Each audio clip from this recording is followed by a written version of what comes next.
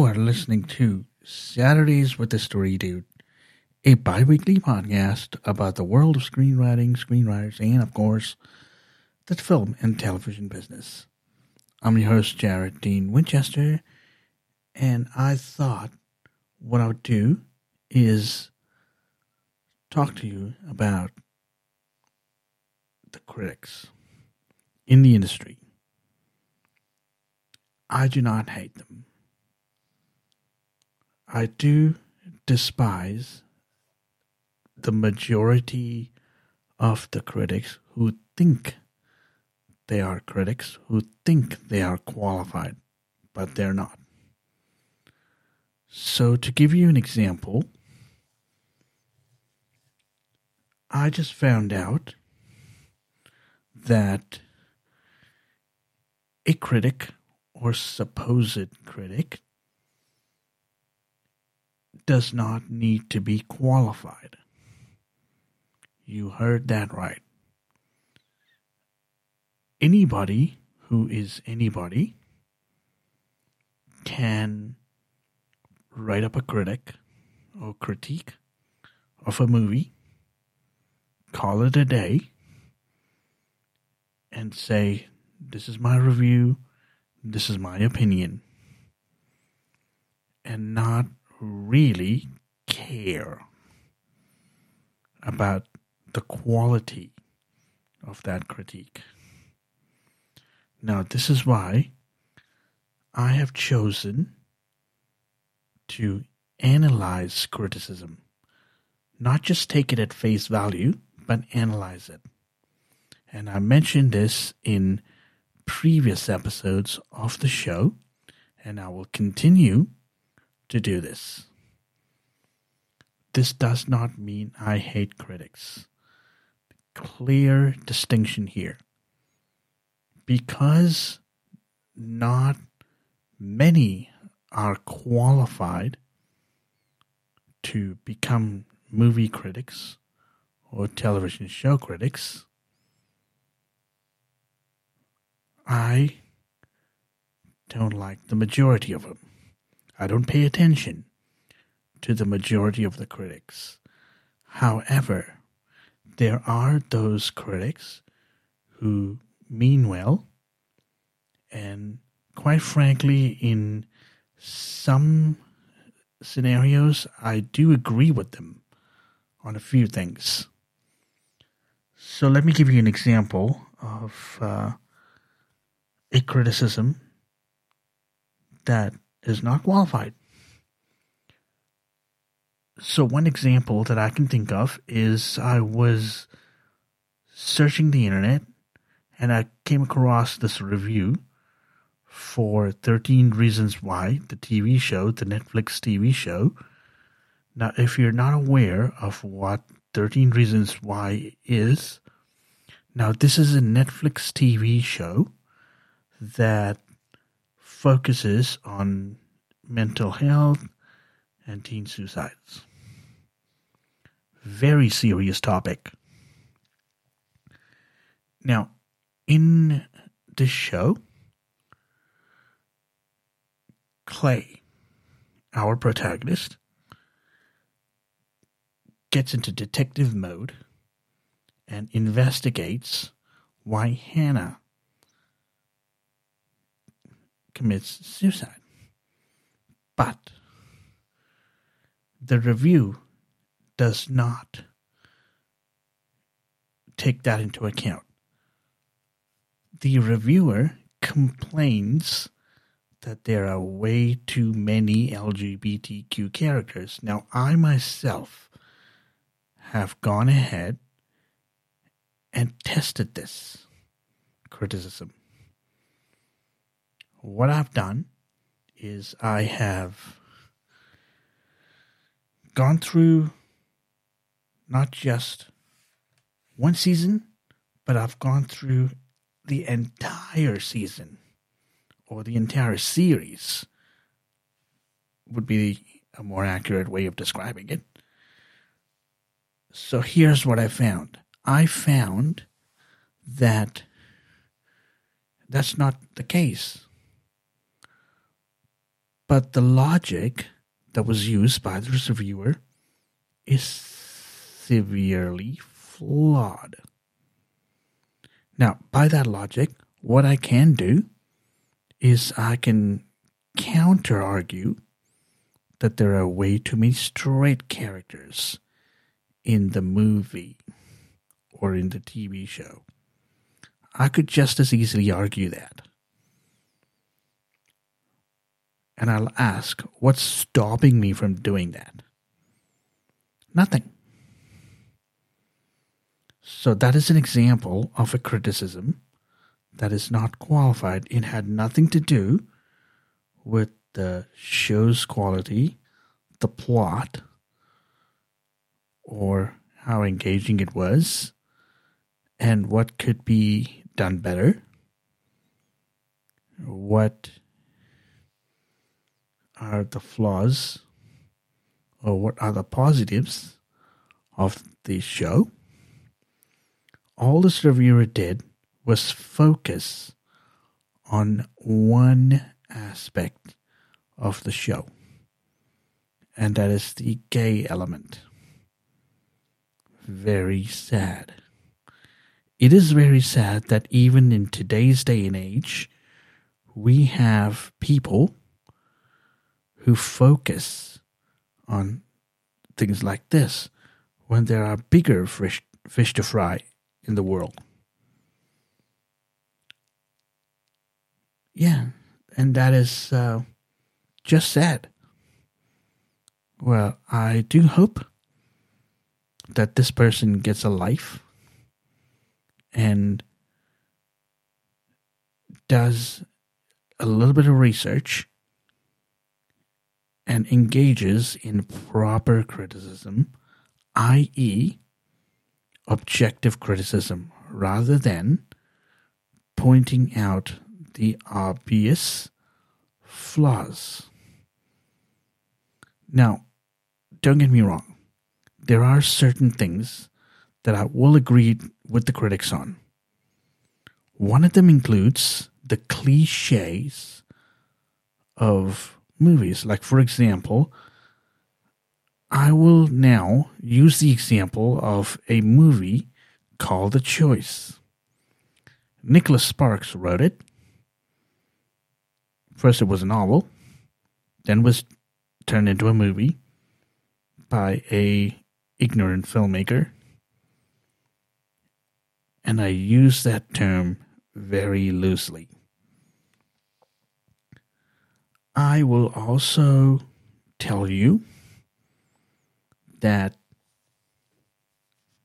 The Choice was super predictable. And this is where I will agree with the critics on. It was super predictable. And the only reason I went and saw it was because Tom Welling was in it. And quite frankly, his character was literally the saving grace for the movie. His was the only character that was interesting enough. Well, of course, they had to push him to the side as the boyfriend. But there are a lot of cliche movies and TV shows like this. Super predictable. And the drama is also predictable, cliched. And this is where is one of the examples where I will agree with the critics on. So what I will do right now is cut to a short break, very short break, and when I come back, you may be wondering whether or not you're going to need an agent, a representative, or a manager for your career to make it in the film business. Now, I'm not an expert in this, but I'll offer you my thoughts, my professional thoughts on the subject. So stay tuned.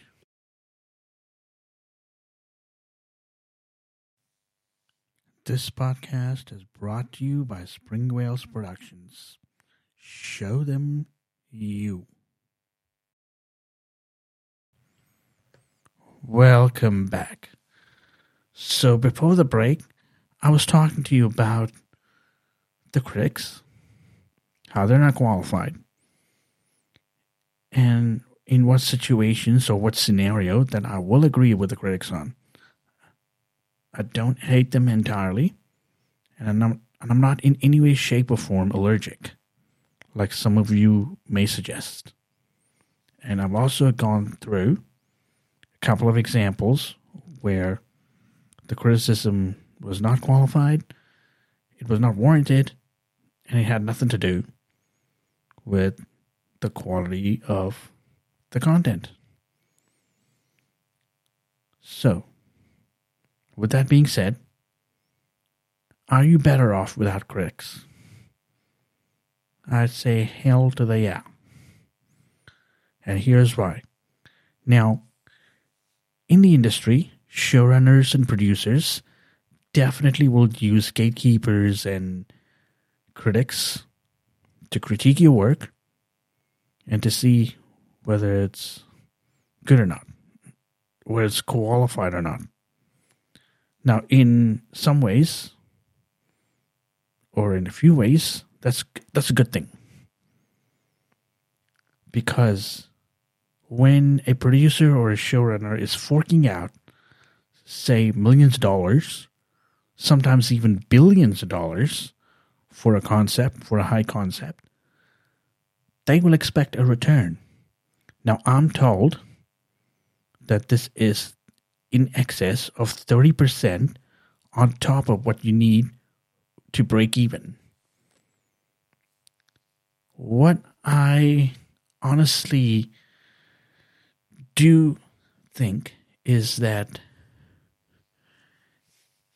because of the rise of independent filmmaking these days, and because it's easy for anyone to make a film, a low-budget film, low-budget, ultra-low budget, or maybe a mini-budget film, put it on the internet, and get some views, and get discovered that way.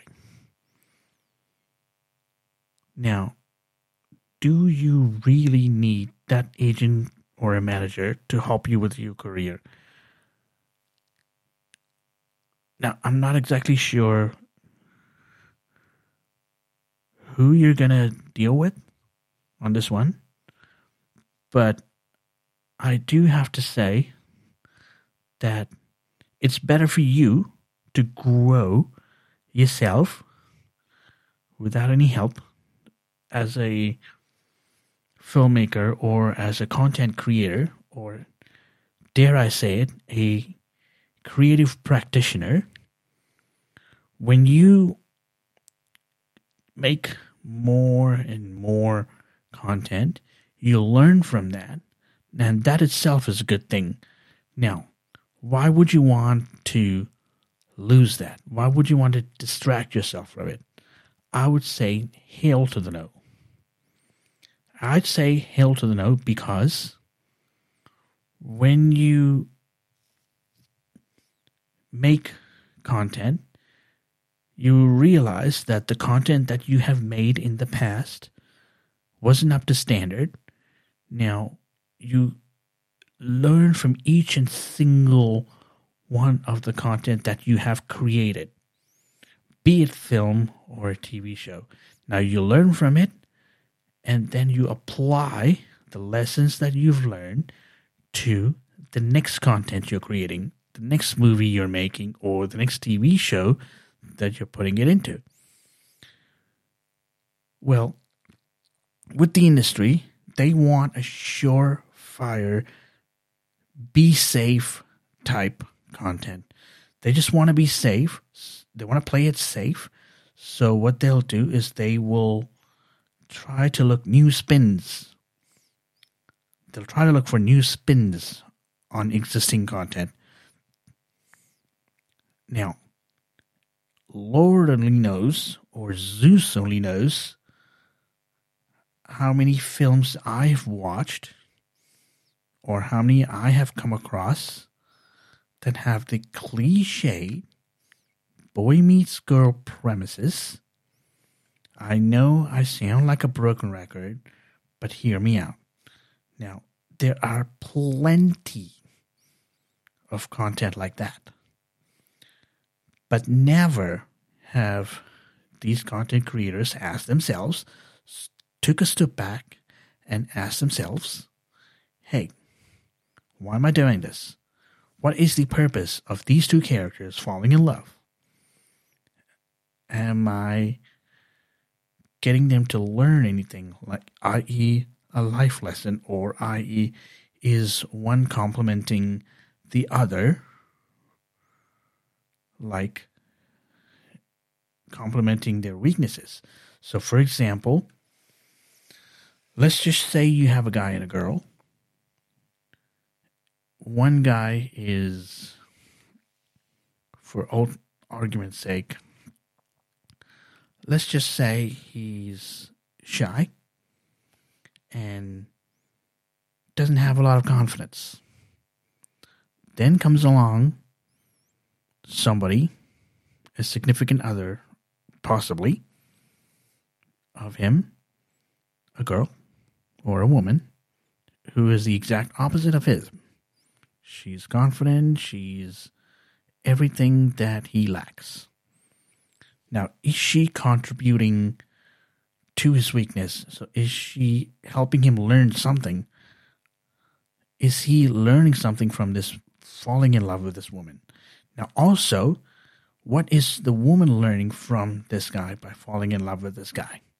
Now, those are the questions that need to be asked when the next time a content creator, a filmmaker, or a TV show runner thinks up a concept like this. I do hope it really resonates. This advice that I'm giving here, right here in the very first episode of Season 7 of the Story Dude Show, I hope that really resonates in filmmakers and in people. Now, if you choose to ignore it, fine.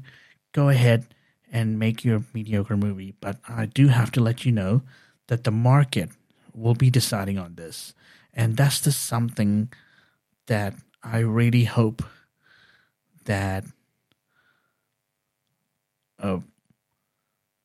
mainstream content creation does.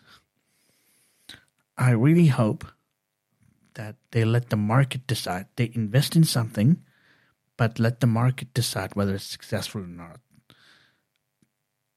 Now, yes, you can play it safe, but also playing it safe has its limits.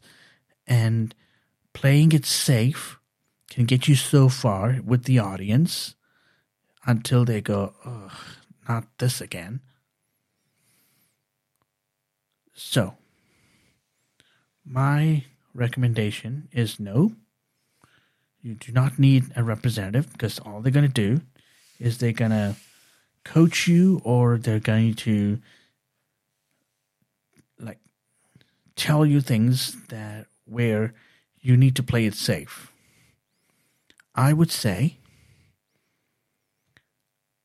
make content, keep making content, a learning from making your content. Now, I know this will be an expensive exercise, but the more you engage in, the more you make, the more content you put out will teach you something along the way, and you will hit that one content piece that says, this is my baby.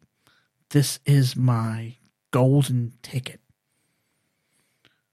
And you don't even need an agent or a manager. And I would also say, believe in your characters, believe in your story is the most important advice that I can give you here. And I cannot stress that enough, because this is coming from Tollywood filmmaker S.S. Rajamouli, who brought us movies like RRR and Bahubali. So I hope you take this advice and seriously think on it.